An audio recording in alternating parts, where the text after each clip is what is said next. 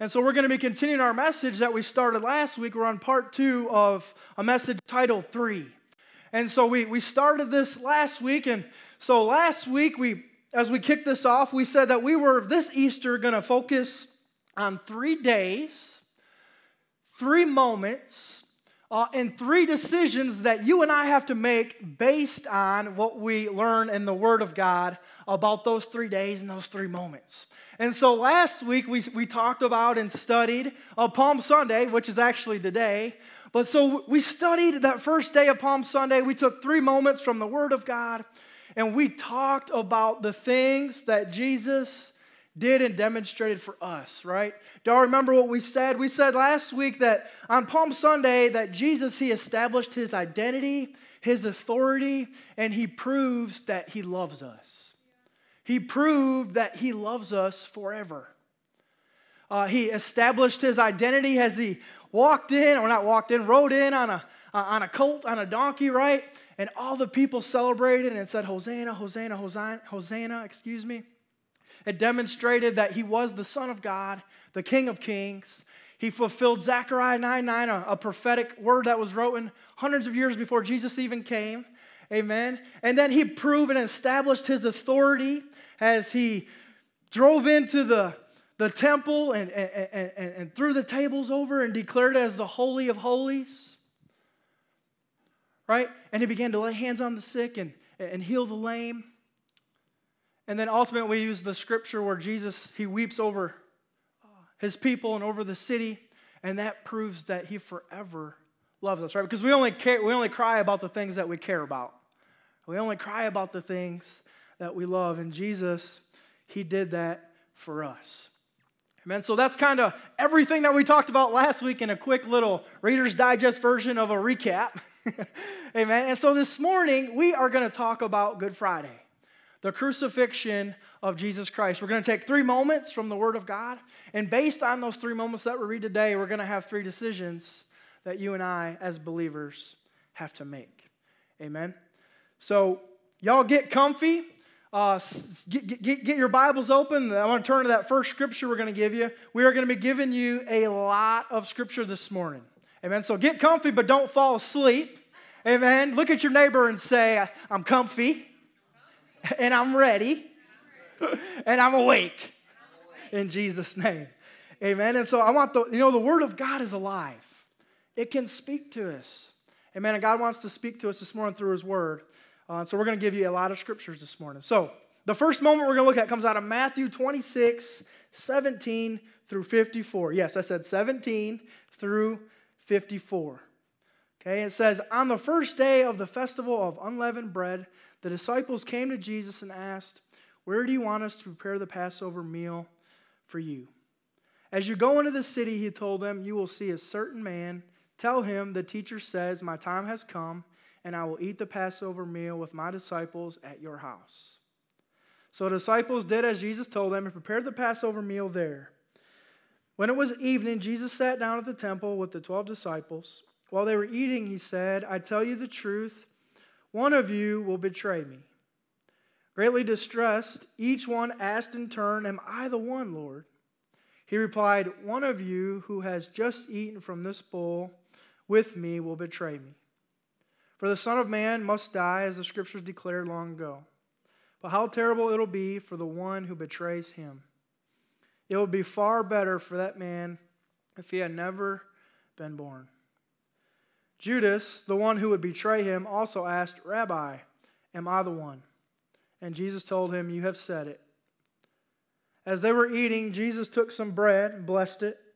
Then he broke it in pieces and gave it to the disciples, saying, take this and eat it. For this is my body. And he took a cup of wine and gave thanks to God for it. And he gave it to them and said, each of you drink from it. For this is my blood, which confirms the covenant. Somebody say covenant. Between God, his people. It is poured out as a sacrifice to forgive the sins of many. Amen. We just did that this morning. Can you just imagine? I want to stop for just a moment. The love of God through his Son, Jesus Christ. Sitting, eating, dining with one of his disciples who was going to betray him. Some of us couldn't even share the same room as somebody that we're offended with. And he ultimately pivots to the ultimate sacrifice that Jesus is going to make, and even the love that he has for Judas who will betray him. He died for Judas just as well. And each and every one of us, if we're honest, have had a Judas moment in our life to betray God. So I know we like to beat up people in the scriptures. How could you do that? I just kind of want to just let the Holy Spirit kind of do a work in us this morning. You know what? None of us are perfect.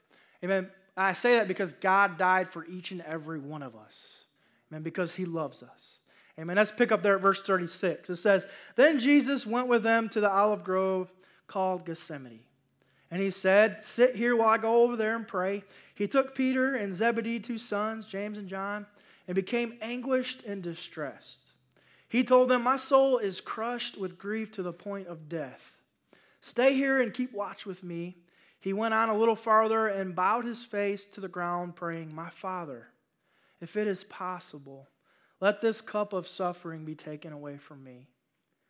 Yet I want your will to be done, not mine.'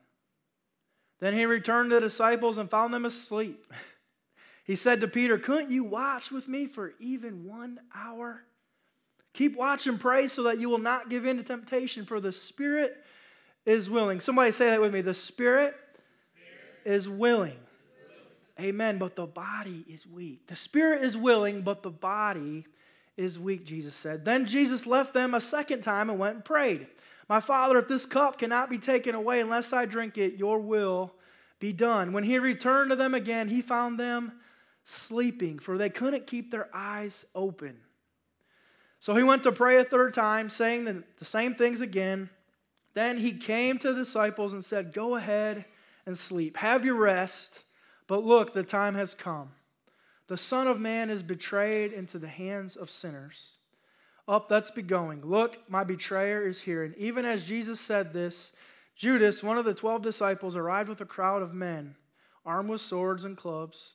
They had been sent by the leading priests and elders of the people. The traitor Judas had given them a prearranged signal. 'You'll know which one to arrest when I greet him with a kiss.' So Judas came straight to Jesus.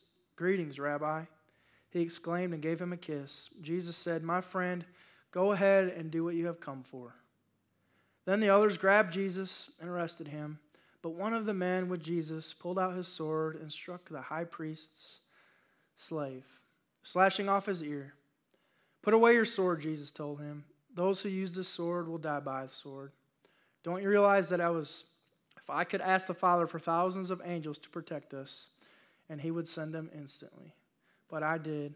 But if I did, how would the scriptures be fulfilled that describe what must happen now?'" So much in that scripture, and we're going to talk about all these things this morning. But just imagine what Jesus is about to go through and his disciple. He tells them what he's going to pray for, the most anguish and distress point of Jesus' life. The last moments they're going to share with Jesus, and they can't stay awake. And Jesus has to submit his will to the Father. And we're going to talk about how Jesus submitted his will to the Father this morning. Amen. Let's look at that next moment we're going to look at today. And it comes out of Matthew 27, and we're going to read verses 1 through 35.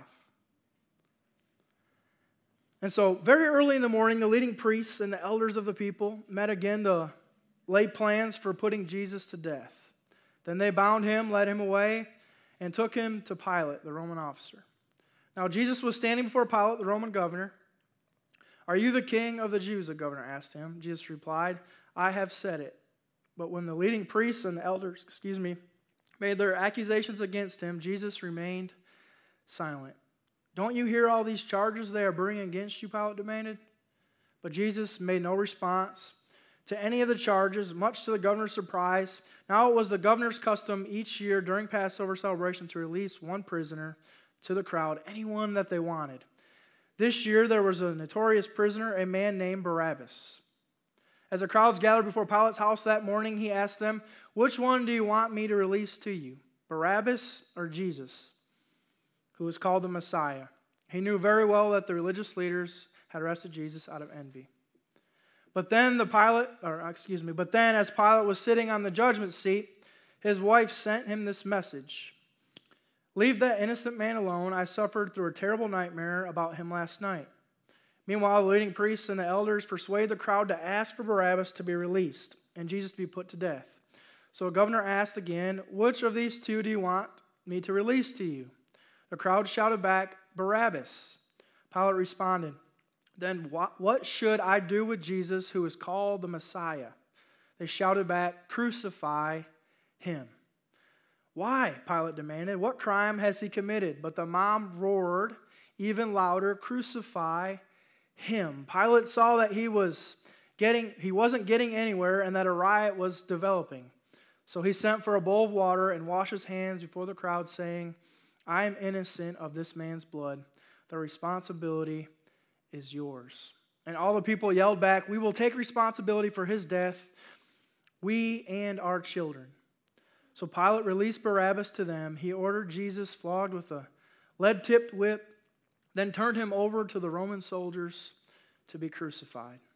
Some of the governor's soldiers took Jesus into the headquarters and called out the entire regiment. They stripped him down and put a scarlet robe on him. They wove thorn branches into a crown and put it on his head. Then they placed a reed stick in his right hand as a scepter. Then they knelt before him in a mockery and taunted, "Hail, King of the Jews." And they spit on him and grabbed the stick and stuck him in the head with it. When they were finally tired of mocking him, they took off the robe and put on his own clothes on him again. Then they led him away to be crucified. Along the way, they came across a man named Simon, who was from Cyrene, and the soldiers forced him to carry Jesus' cross, and they went out to a place called Golgotha, which means place of the skull. The soldiers gave him wine mixed with bitter gall, and when he had tasted it, he refused to drink it. After they nailed him to the cross, the soldiers gambled for his clothes by throwing the dice. So much in that scripture, so much in the last 24 hours of the life of Jesus. But this is what we're going to talk about. This second moment is how Jesus, he accepts that suffering, the cup of suffering that he is ultimately going to take for us. And hear me this morning, each and every one of us has a cup of suffering that we have to drink from. Living for Christ is not without challenges, sacrifices, and hard things that God calls us to do by faith. Now, Jesus demonstrated the hardest thing of all, amen, but what does Christian mean? To be Christ-like, amen, and so we are going to experience things like this in our life. You know what? But that's really the love that we have for God when we know how much he loves us. That's how it helps lighten the load and lighten the burden that each and every one of us have to carry, that burden of sacrifice and that burden of those things that God calls us to do. Amen. That third moment, the last moment we're going to use in Scripture this morning, comes out of John chapter 19, verses 25 to 42. Y'all okay still? Y'all awake? Nudge your neighbor, little holy elbows. Okay, so verse 25. So standing near the cross were Jesus' mother and his mother's sister Mary, the wife of Clopas, and Mary Magdalene. When Jesus saw his mother standing there beside the disciple he loved, who was John, right? He said to her, "Dear woman, here is your son." And he said to his disciple, "Here is your mother." And from then on, his disciple took her into his home. Jesus knew that his mission was now finished, and to fulfill Scripture, he said, "I am thirsty." A jar of sour wine was sitting there, so they soaked a sponge in it and put it on a hyssop branch and held it up to his lips. When Jesus had tasted it, he said, "It is finished." Somebody say finished. Then he bowed his head and released his spirit. It is the day of preparation, and the Jewish leaders didn't want the bodies hanging there the next day, which was the Sabbath, and a very special Sabbath, right? Because this is actually on Passover. Jesus was crucified on Passover. So they asked Pilate to quicken their death by ordering that their legs be broken. Then their bodies could be taken down, so the soldiers came and broke the legs of the two men that were crucified with Jesus. He was crucified with two criminals, right? But when they came to Jesus, they saw that he was already dead, so they didn't break his legs. One of the soldiers, however, pierced his side with a spear, and immediately blood and water flowed out. This report is from an eyewitness giving an accurate account. He speaks the truth so that you also can believe. Verse 36, then things happened in fulfillment of the scriptures that say, not one of his bones will be broken, and they will look on the one that they pierced. More scripture fulfilled through Jesus. Verse 38, after Joseph of Arimathea, who had been a secret disciple of Jesus because he feared the Jewish leaders, asked Pilate for permission to take down Jesus' body.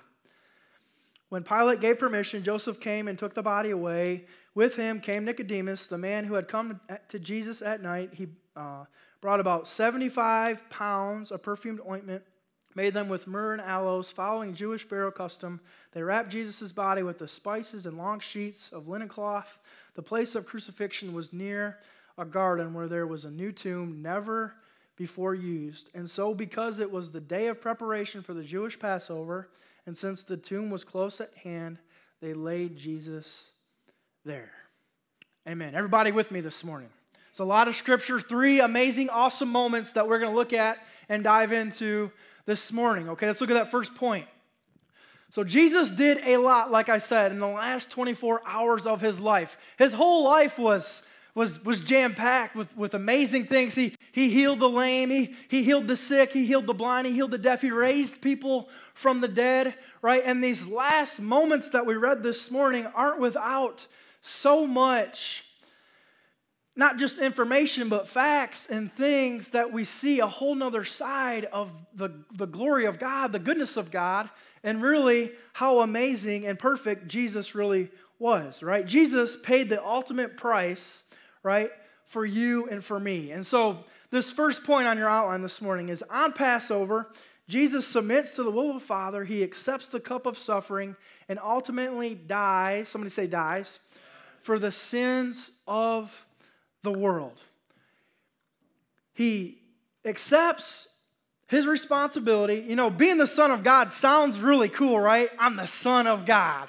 But being the Son of God means, man, you gotta do some things. There's a sacrifice that's going to be made, and Jesus did that. He accepted his role in all facets of his life, and he accepted that responsibility. And really, it started in the garden when he began to pray, and that's how he submitted his will, or submitted God's will, over his will, right? He submitted to the will of the Father, and he accepted that cup of suffering, and he didn't just die, he laid his life down. He chose to do that for his sons and daughters that he loves, for the sins of the world, so that we could all be saved according to our faith, right? And not one of these things that Jesus experienced in the last 24 hours of his life, right? He faced rejection, he faced betrayal, he faced abandonment, physical pain, and ultimately physical death, right? All those things that not either you or I could even go through probably one of those without forsaking God or getting mad or getting frustrated. He did it in love, and he didn't stand up for himself because he knew who he was. You know, when you're confident in who God's called you to be, you don't have to stand up or speak up out for yourself, right? You know who you are in Christ. He knew who he was. Right? And none of these things, the things that maybe the enemy was using, the things that the world was using to come against him, stopped him from doing what he was called to do. How many little things do we allow to stop us from doing what God has called us to do? Y'all, we can learn from this man. We need to learn from this man that we call Jesus, the Son of God, the carpenter from Nazareth, who is the Son of God. We can learn from this man, right? Let's look at that next point. So in the garden, Jesus submitted his will to the Father. He didn't surrender. And we're going to talk about the difference between surrendering and submission this morning for a little bit. He didn't surrender. Surrender is what you do to your enemies. And surrender is an act of self-preservation, and submission is an act of love. Right? So according to Matthew 26 that we read this morning, Jesus had to pray God's will, right? The Father's will over his. He was in a challenging, tough spot. Probably if there was any moment in the life of Jesus where he was maybe about to throw in the towel or give up, it was right then. Right? He had to pray God's will over his. If you read the gospel according to Luke in chapter 22, he said that in the garden, Jesus prayed so hard that his sweat became like drops of blood. That's somebody who's not surrendering to the enemy. That's somebody who's submitting himself to God. Come on, somebody. And see, I'm not saying we don't have to surrender. We have to surrender our lives. But surrender means a couple different things. And so what I want us to get this morning is God doesn't want us to surrender to the enemy. He wants us to submit to him. As we read Isaiah 55 this morning during worship at the end, his ways are higher. His thoughts are higher, right? And because I don't physically understand or mentally understand or even spiritually comprehend what God is trying to do, I have to trust and know that his ways are better. And I have to submit myself to him. Jesus was fighting and praying for you in the garden. He could have surrendered and said, you know what, this cup is too hard. This is going to be hard. This is going to be painful. But no, he was fighting for you. I can serve a God that fights for me. I can serve a God that fights for me. Amen? Whenever you and I make that same choice that Jesus made in the garden to submit our lives to God, we show that we love God more, somebody say more, than ourselves or anything else in our lives. See, we have a lot of Christians that are surrendering on a daily basis. And I don't mean the good kind of surrender. I mean that surrender that says, this is too hard. I am too offended. I am too jealous. I can't do this. Ministry is too hard. And they surrender, buddy. Yeah, they do. They say, you know what? They literally surrender promised land, promised ground, blessings from God to the enemy, and they throw in the towel. And God says, I don't want you to surrender. I want you to submit to my ways. And I can be made stronger through you. When we submit to God, we become stronger. And hear me, whatever you bow down to becomes your God. When you say this is too hard and you let your flesh take over and rise up and you bow down to drugs or you bow down to alcohol or you bow down to whatever it is, you make that thing your God. You say that thing's stronger than Jesus Christ.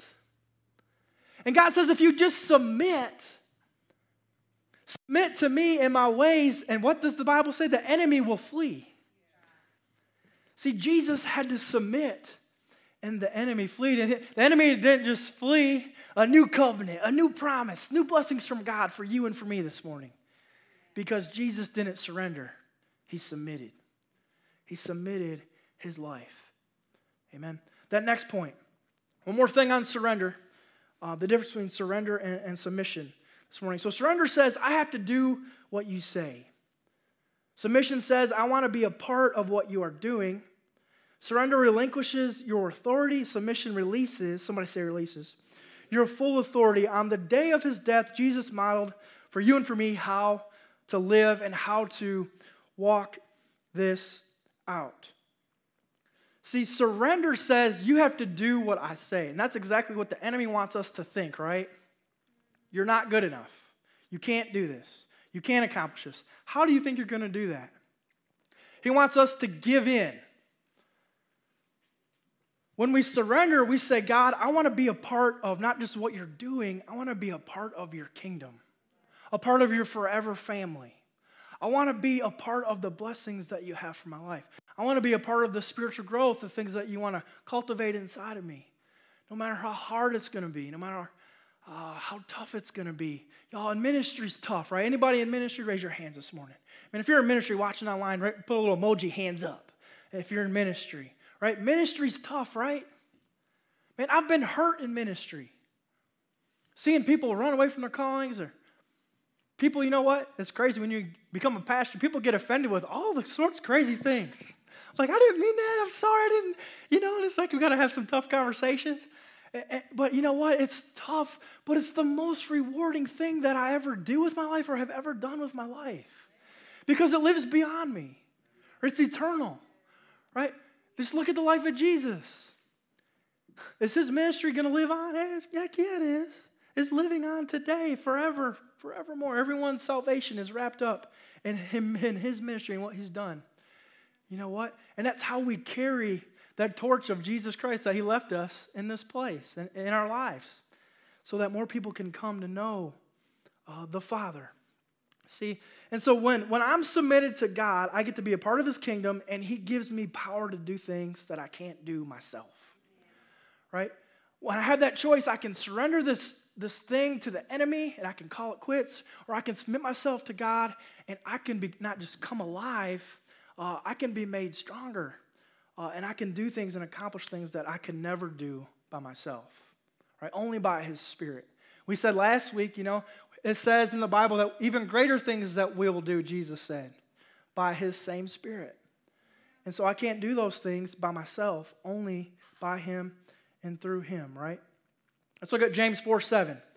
It says, therefore, submit. If you're following along in your Bible, underline that word, highlight that word. I know that word submit is not like a word that makes me get all warm and fuzzy and cozy on the inside. It doesn't get me all excited, right? Is that just me?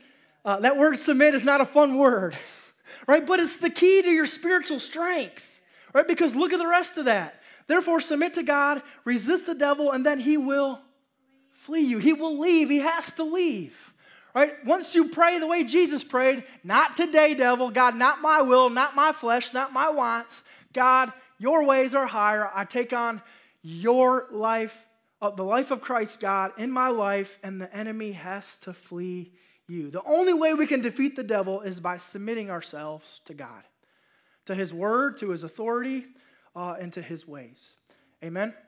So let's look at that next point. So the first thing, that first moment, based on what we read this morning, Jesus, he did what we just said. He submitted himself unto God. The second thing that he does through the scriptures, the three moments that we looked at this morning, is he accepts this cup of suffering.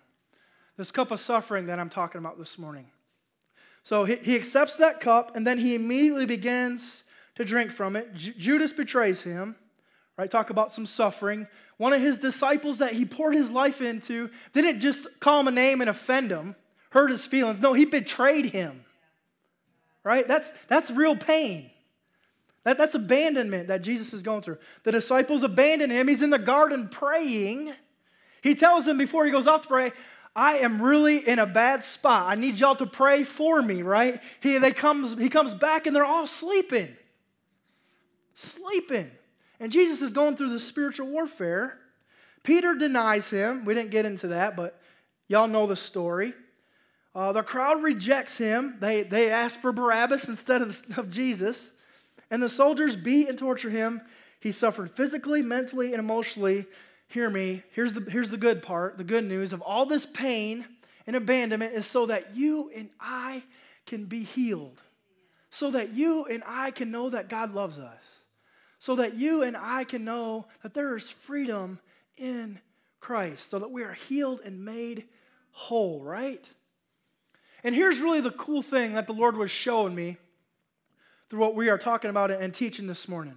So Jesus, before he could accept his suffering cup, he had to first submit himself. And so if you are struggling with your suffering cup, it's because you probably forgot to first submit yourself to what God wants to do. Right? Jesus wouldn't have been able to go through what he went through if he didn't first submit himself. Right? So once I become fully submitted, then, somebody say then I can accept anything that God wants to do in my life, no matter how painful. Y'all, and Jesus experienced a lot of pain, not just physical pain, in his last 24 hours of life. I believe his heart was crushed, but he loves us so much. I can't imagine the weight that was on him. The weight of eternity, the weight of the world, the weight of the sin of man, the weight of the salvation of man. right? So we won't be able to fully accept what God wants to do in our lives until we have submitted our lives to him. Let's look at Isaiah 53, 3 through 7. And so this is Isaiah. He was a prophet, right? A man of God. He wrote this 700 years, we're about to read, 700 years before Jesus actually does this, okay? It says, he was despised and rejected, a man of sorrows and acquainted with deepest grief. We turned our backs on him and he looked the other way. He was despised, we did not care, and yet it was our weaknesses he carried. It was our sorrows that weighed him down, and we thought his troubles were a punishment from God, a punishment for his own sins, but he was pierced for our rebellion. Somebody say, our rebellion. Crushed for our sins. He was beaten so we could be made whole. He was whipped so that we could be healed. All of us, like sheep, have strayed away. We have left God's path to follow our own, yet the Lord laid on him the sins of us all. He was oppressed and treated harshly, yet he never said a word. He was led like a lamb to the slaughter, and as the sheep is silent before its shearers, he did not open his mouth.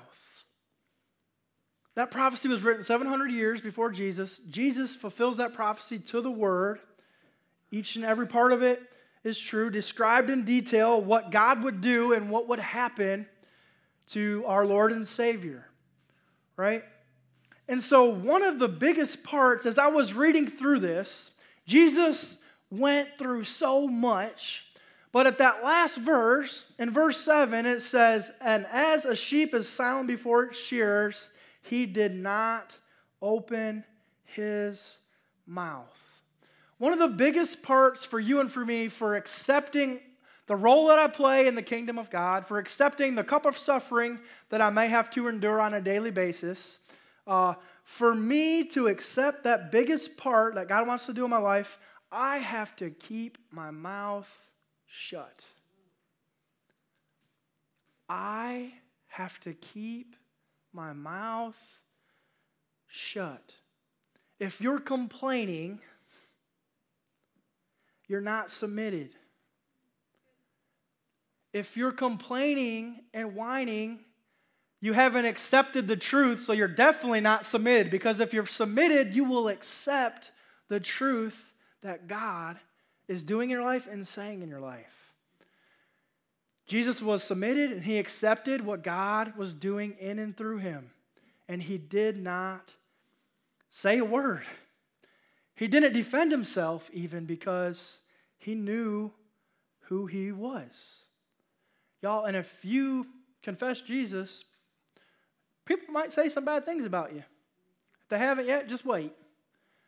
And sometimes we want to get, you don't know, right? You know what? Sometimes we just have to zip it and trust God and submit that thing to him and accept sometimes that cup of suffering that God maybe want me to walk through for me to see something even bigger that's really going on that he wants to do. When we accept the truth, trust God, and simply just do what he asks, it says more, somebody say more, than anything we can ever say with words. Because just picture this. Jesus didn't say anything as they led him to the cross. Right? And he didn't say anything, but his actions are still now speaking louder than any words he would ever have said in that moment from now into eternity. Come on, somebody. So why do I have to be silent when I'm experiencing suffering? Because my actions, what I do and how I respond might speak louder and longer for eternity than anything I'll ever say in that moment. Because if you're like me, if I say something in that moment, I'm probably going to say something that I regret. When I'm mad, when I'm furious, when I'm offended, I generally say things that I wish I didn't say. Even though I say, oh, Holy Spirit, help me, right? Sometimes he does, more times than not in Jesus' name, but sometimes I just miss it. And maybe now I've hurt somebody or brought other people into, and it just becomes a mess, right? Maybe God knew this. You know what? Maybe God knew I'm just going to let my actions and my life and just wait until they see come Easter Sunday of who I am. And my actions will speak from now until eternity. Better than any words, 2 words to get back at somebody or defend who I am to make me feel better are going to do. Something more powerful. Something more majesty-filled, right? That he can do, that he did. So I think we can learn from that. We can apply that to our lives. Sometimes I maybe just need to zip it. Somebody say zip it. Just, oh, y'all sound good. That's fun to say. Zip it. Yeah, we're having fun in the house of God this morning. Amen. Let's look at that next point. The last thing that he did, right? He died for us. He didn't just die. Like I said, he laid his life down for us, for the sins of the world. And his death broke the devil's power, set us free from the fear of death, and reconciled us to the Father by bringing us by faith back into right standing with God. Right? Bringing us by faith back into right standing with God. And he did all that.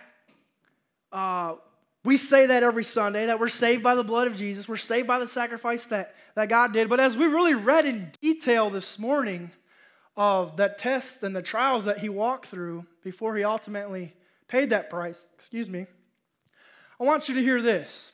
God didn't go through all that suffering, all that pain, all that hardship, all that heartache so that you and I can stay bound in our sin. Why would he go through all that for you to remain stuck in your sin? For you to remain stuck in your fear? For you to remain stuck in your shame and even stuck in your past? He went through all that so that you could be liberated and set free by his life and what he's done. He didn't go through all that for nothing. He did that so that we, his sons and daughters, could experience the benefit of those blessings that he wants to give us. And if the devil has power in your life, it's only because you continue to give it to him. He is not all that powerful. You know, he's not omnipresent. He is not omniscient like God the Father. Omniscient means God is everywhere at one place at one time he can be. He's speaking to you. He's speaking to me. He's speaking right now across the country, or not country, and the world and other countries. He is moving and living and breathing. The devil, maybe you didn't even know this, he can only be at one place at one appointed time. So when you say the devil's getting on me, he's really not getting on you. Now, he has demons and he has things that he uses to come against your life, but you've probably never met the devil. The rich, the famous, the people that are way up in the world, the evil people, now they maybe have met the devil. But now we experience spiritual warfare. We experience, like I said, things that come against our life. But if you're sitting struggling with whatever it is you're struggling with, it's not really anything that is coming against the devil, right? So if the devil has power in your life, it's only because you've allowed it to be there. And you can enter into the full potential in Christ. All you have to do is submit and accept who he is, right? And then we're reconciled to him. We're brought back into faith. Now he can live and move in through me. And the kingdom of God flourishes and grows and expands, right? Let's look at Hebrews 2:14-15. It says, because God's children are human beings made in flesh and blood, the Son also became flesh and blood. For only as a human being could he die, and only by dying could he break the power, there it is. Only by dying could he break the power of the devil, who had the power of death. Y'all know death is from the enemy, not from God. We live in a fallen world, cursed and stained by sin, right? Death is not of God. And the only way we could take the power back from the devil was through Jesus Christ, right? Only by his way could he set free all who have lived their lives to slaves and fear of dying. It's amazing how in Hebrews he uses that word slaves. And isn't it so cool that no longer are you and I slaves, but sons? No longer slaves, but sons and daughters, right? There was death, but he brought life. There was fear, but he brought courage, right? There was fear and trembling. There was sin. There was everything, and God flipped it completely upside down and backwards. He brought life for you and for me. 2 Corinthians 5:19, it says, "For God was in Christ, reconciled the world to himself, no longer counting people's sins against them. He gave us this wonderful message of reconciliation." And 2 Corinthians 5:21 says, "For God made Christ, who never sinned, to be the suffering for our sins, so that we could be made right with God through Christ." Christ came so that we could be made right with God. That last point. So based on the second day that we're looking at, the 3 moments that we talked about, we have 3 decisions to make this morning. Are you submitted to God? Do you believe that by his stripes you are healed and made whole? Have you accepted the sacrifice he made for your sins? Are you submitted to God? That means, do you believe that his ways are higher? Do you trust that he has not just has your back, but that you can trust him to lead you into your life, even into those scary places and in those moments of uncomfortability, right, as he stretches us? So do you believe that you're submitted to God, that his ways are higher?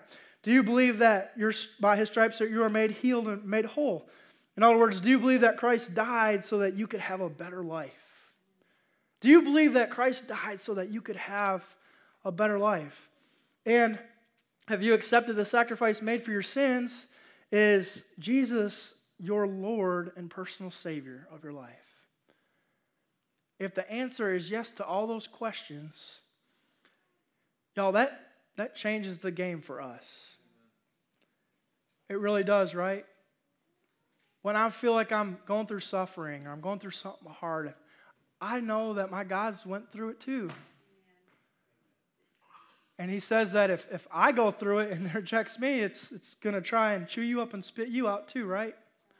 And so there is some comfort in your hard place, knowing that your God has been there, done that, and he's also going before you, somebody say before, to prepare a place, to bring you out of that suffering, to bring you to a place, right? That last scripture I want to give you is John 1:12. It says, "But all who believed him and accepted him, he gave the right to become children of God." As I read that this week, it stuck out to me. It says, "But all who believed in him and accepted him, he gave the right to become children of God." So get this. When you believe in him and accept him, he gives. When you believe in him and you accept him, he gives. That's all you have to do. Isn't it so simple? When you believe in him and accept him, he gives you the things that you need. Right? He can give you the peace in that storm. He can give you fill in the blank. You know what you're going through, right? I hope and pray you're in a good place. You know what? Statistics say that none of us are, though. We're all going through stuff. Right? So I want to do something. I want everybody close your eyes and bow your heads and get into his presence this morning. Sorry I went a little long this morning. I had a lot of scriptures. But I just want to pray over us. And so if you're born again and you know the Lord is your Savior, I want you just to worship him now and thank him for who he is and what he's done in your life and what he's doing. So we get ready to celebrate Easter next week. And I want you also to begin to pray for somebody that you know that's lost out there. Somebody that you know is, they're not living for God, they're lost. The Bible says that the results of an honest prayer of a righteous person has great, wonderful results. And so I really want us as a church to pray for the world and the lost right now. If you're visiting with us right now this morning at our campus or maybe watching online, and as I preached this morning, it seemed maybe clear to you that Jesus is not your Lord and Savior.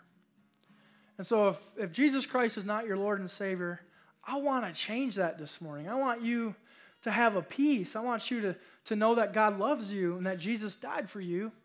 And you can change that right now. All it takes, as we just read, all you have to do is believe and accept.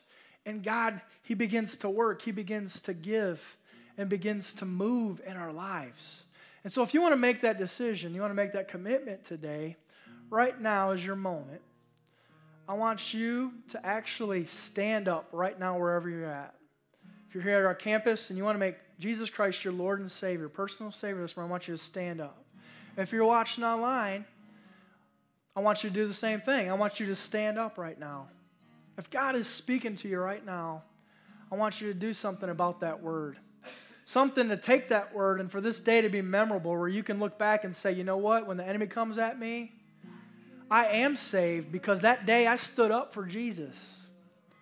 He spoke to me. He met with me in a real way. So if that's you, I'm going to give you a few more seconds. Amen. A few more seconds. Holy Spirit. Hallelujah. You know what? I don't know if someone's maybe doing this at home right now. Someone could be watching this message a week from now, a month from now, and they make this decision. So I want to just lead us in a prayer. I want all of us to repeat after me. So Heavenly Father, God, I accept your Son. I believe that Jesus Christ is Lord and Savior. And I confess with my mouth that He is Lord, that He is Savior, that He is the Messiah of the world. Now, Holy Spirit, help lead and guide my life from this day forward for the rest of my life. In Jesus' name, amen. Amen. Amen. Y'all can give the Lord a hand this morning. Amen. Well, we're so glad y'all came today. Okay. Anybody glad you came? Thank you so much. We love you guys very much. Do something for me this week. Y'all get homework going home. Invite somebody to church for next week. Next week is Easter. Okay, so it's going to be awesome. Invite some folks. I'm imagining this place jam-packed and full for His glory. Amen. Well, we love y'all. Y'all are dismissed. Have a great day in the Lord. Okay, enjoy your Sunday.